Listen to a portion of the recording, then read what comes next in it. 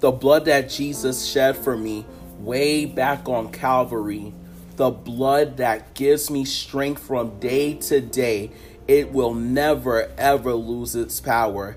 For it reaches to the highest mountain and it flows to the lowest valley. The blood that gives me strength from day to day, it shall never ever lose its power. Welcome to part 2 of this special D'Souza Declares podcast, where we discuss the 7 words that Jesus declared from the cross.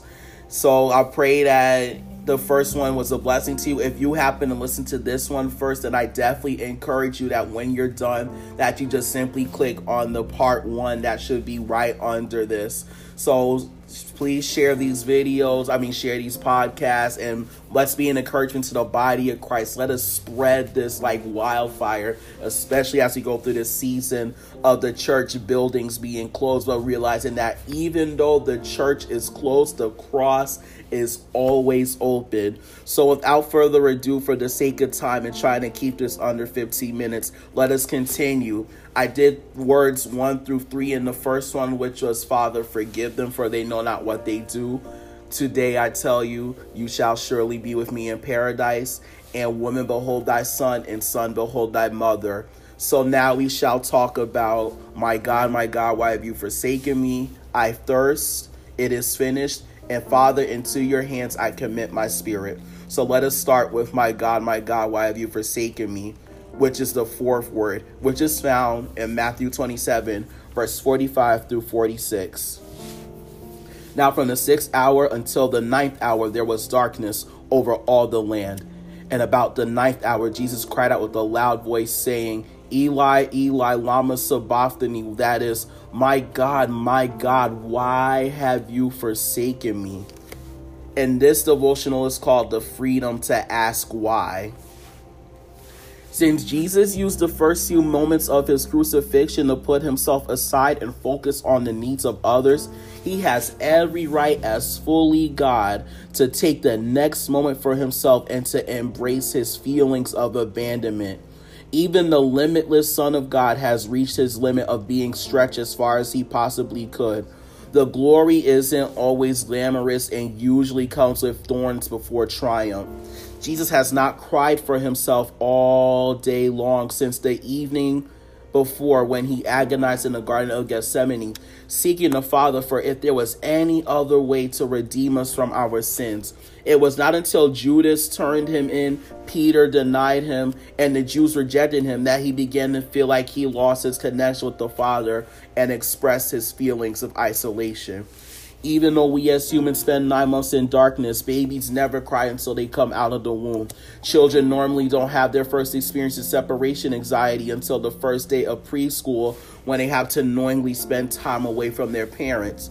And even as we get older, we still endure a hard season of separation anxiety when loved ones pass away, when we have to move or relocate, when we lose a job or have to move to a different school, or when people walk away from us and reject us, and when things are no longer the way they used to be because we have been pushed out of the womb of our comfort zone. That's why I thank the Lord and find solace in this passage, because Christ showed us if he, being part of the Godhead, endured moments of distress, then it means that it is more than okay for us when we go through trials to cry out and ask God, why did he allow this stuff to happen to us? This shows that, contrary to what some may have told you, asking God the question why does not mean you gave up on him. Expressing your sorrow and frustrations to the Lord does not make you sinful or faithless. The fact that you are still calling on the name of the Lord and asking him why, in spite of everything you're going through, shows just how strong your faith really is. For even though Jesus began to ask why, he never had to ask who. He never had to ask who. He never lost sight that he could always go to the Lord, and that he could always go to his Father, and that even if he didn't get the answers he wanted, he would always get the comfort that he needed. And now the 5th word, it is I thirst, which is found in John 19, verse 28 through 29. After this, Jesus, knowing that all things were now accomplished, that the scripture might be fulfilled, he said, "I thirst." Now a vessel full of sour wine was sitting there, and they filled a sponge with sour wine, put it on hyssop, and put it to his mouth. And this devotional is called a divine drink. A dehydrated Jesus, full of fatigue and feelings of being forgotten, has been sweating and bleeding out all day long since his prayer the night before in the Garden of Gethsemane. With each passing hour, the immense suffering carries more and more pressure that would have given a regular human a stroke or heart attack by now. As I stated before, Jesus took care of the needs of everyone else first with his few utterances. So now he needs time to pray himself through the last part of this crucifixion. He would now express that he is thirsty, to which the Roman soldiers equate to the wine vinegar that was meant to numb some of the pain. When you read the four gospel writers' perspective on the crucifixion, you will see that Jesus refused this bitter tasting drink, but then he finally receives it by the time we get to verses 28 and 29. This is probably the same cup he saw in his prayer when he asked God to take it away, but he realized that this bitter cup was a divine drink. The kingdom of God is usually reversed and upside down to the way we see royalty in the natural, replacing palaces with mangers, stallions with donkeys, and crowns of gold with crowns of thorns. Instead of refreshing water or a sweet drink, Jesus is offered wine vinegar absorbed into a dirty and dusty sponge. He finally drank the cup that would qualify him and us for better. He was able to receive it because his thirst was deeper than the natural. He knew that what he longed for and yearned for, this world could not give him. He longed for healing, deliverance, and fellowship with his Father and with you and I. Jesus demonstrated that his divinity is best revealed in desolation, and that we can feel just as close to him in the valley as we do in the mountain. The cup and cross that the Lord calls you to will not be the most savory or comfortable, but when you think about the glory, influence, and healing that the Lord shall bring to many through you, partaking of your purpose shall surely bring peace and perseverance in the midst of your pain. I am not satisfied with fame, fortune, and everyone knowing my name, for the only thing that will quench my thirst and my desires is for the love of Jesus to heal the hearts of the hopeless. Only then will I know my purpose is being fulfilled. The sixth word, it is finished. John 19, verse 30. So when Jesus had received the sour wine, he said, "It is finished," and bowing his head, he gave up his spirit. This is called victory in the valley. Even though Jesus was on the hill, he was in the deepest valley ever, physically, emotionally, and spiritually. The truth of the matter is that when God has called you to a high place, it will be lonely, dark, and painful. Being fully aligned with God's plan for your life will not always sit well with your friends, family, and many more who you hoped to have favor and relationship with. Your light irritates their darkness and unwillingness to change. So do not be dismayed when you face rejection and opposition on any and every level. You can worship in the wilderness because your love for God and his love for you is not limited by your natural, emotional, or financial location. You are victorious for the simple fact that Jesus has gone before you in suffering and shame and gives you the grace to finish everything you are called to, even in the valley. The Bible declares in Psalms 23 that while we walk through the valley of the shadow of death, we will not be afraid of any evil because the Lord's rod and staff comfort us. The cross is a cane and a crutch that we can lean on as we walk through various stages of our ever-developing testimony.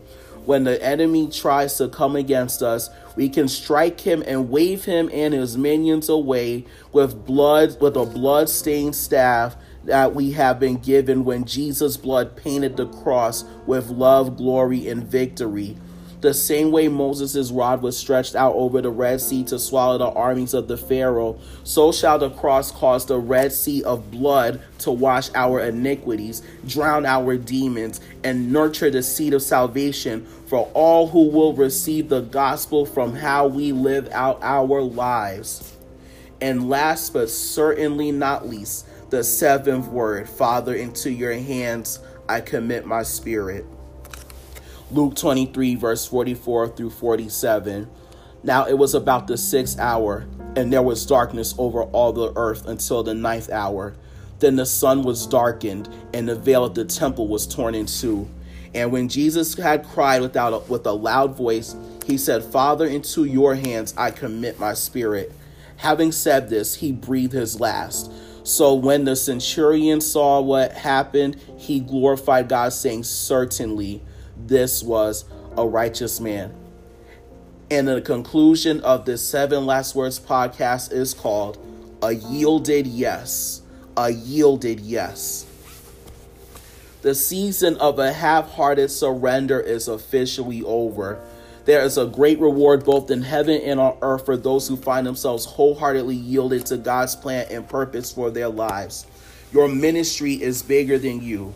Even if you have to get there crawling and crying, you will not only survive but thrive and ascend into the inner courts of God's glory as you become more assimilated with him with each passing day. Jesus has the ultimate example of fully surrendering everything over to his Father. He stated long before the cross that no man could take his life, that he had to choose to lay it down. For that is how powerful he is, being God in the flesh. In a similar manner, you can go through diverse trials and tribulations and still not fully be surrendered to the plan of the Lord. No one can force a surrender on you. You have to choose to lay down your own desires, lay down your mindsets, and lay down everything you held dear that you know is hindering you from breaking out of the chrysalis and becoming the butterfly of blessing and breakthrough that you were always meant to be. Jesus knew the hardest part of his ministry was over. This was his last act as a lamb before becoming a lion that would war against eternal death and condemnation.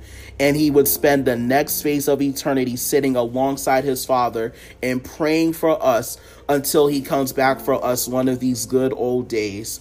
I know what you are facing is impossible by yourself, but when you finally make peace with your process, then and only then will the power of God plow through everything that has preyed on you and everyone connected to you. The same spirit that he breathed out is available for you to inhale. Give the Lord another yes today, and let the oxygen of heaven be your portion forevermore. And Father, I pray that you bless these words and bless every hearer. I humbly pray that this word shall go to so many houses and so many places and across the world in the name of Jesus. I thank you that this word in this particular podcast and message will spread like wildfire. And I thank you for the favor that you have placed on this message. And Father, I just thank you for everybody that will listen. I pray for blessing. I pray for breakthrough. I pray for deliverance. And I pray for miracle signs and wonders to follow those that will hear this word. And I give you praise. I give you glory. And I give you honor for your blood and for your love. Thank you for dying on the cross. And thank you for being raised from the dead. And thank you for giving us the power to heal the sick, to raise the dead, to heal broken hearts, and to let people know that they don't have to live like how they're living. There is better. There is hope. There is freedom. There is power. There is joy. There is peace. And we give you glory for your love. We give you glory for your spirit. We give you glory for your comfort. Even in times like these, I pray that the blood of Jesus eradicates premature death. I even speak that there shall be resurrections in the name of Jesus. May our prayers reach heaven. May we not be afraid, Father, in this season dealing with this coronavirus. I pray for a bold intercessor. I pray for bold prayer warriors that are going to be bold in your presence and say, Father, I want to see you raise the dead. Father, I want to see you raise the dead. I want to see you heal the sick. I want to see you raise the dead, and that when they come back, all the symptoms of whatever they had, cancer, coronavirus, diabetes, stroke, heart attack, is gone and evaporated in the name of Jesus. Raise up your church and raise up your people to pray bold prayers, just like your son prayed bold prayers on this cross. So, Father, let us be bold in this season with our love and relationship in you. And God, we give you praise, we give you glory, and we give you honor in Jesus' name. Amen. Once again, thank you so much for tuning in. I humbly pray that this blessed you, and I pray that you will share this, tag people on your social media, send it in a text message, copy the link, and, let's just get this word of God across the nation. Let's get it across the world, because people need these words, and I'm proud and excited everybody that's doing anything related to Holy Week, Good Friday, and Resurrection Sunday throughout your various social media outlets. And I pray that the Lord will bless whatever you put your hands to in this season. Until next time, this is Joshua D'Souza of the Sousa Declares Devotionals and the D'Souza Declares podcast.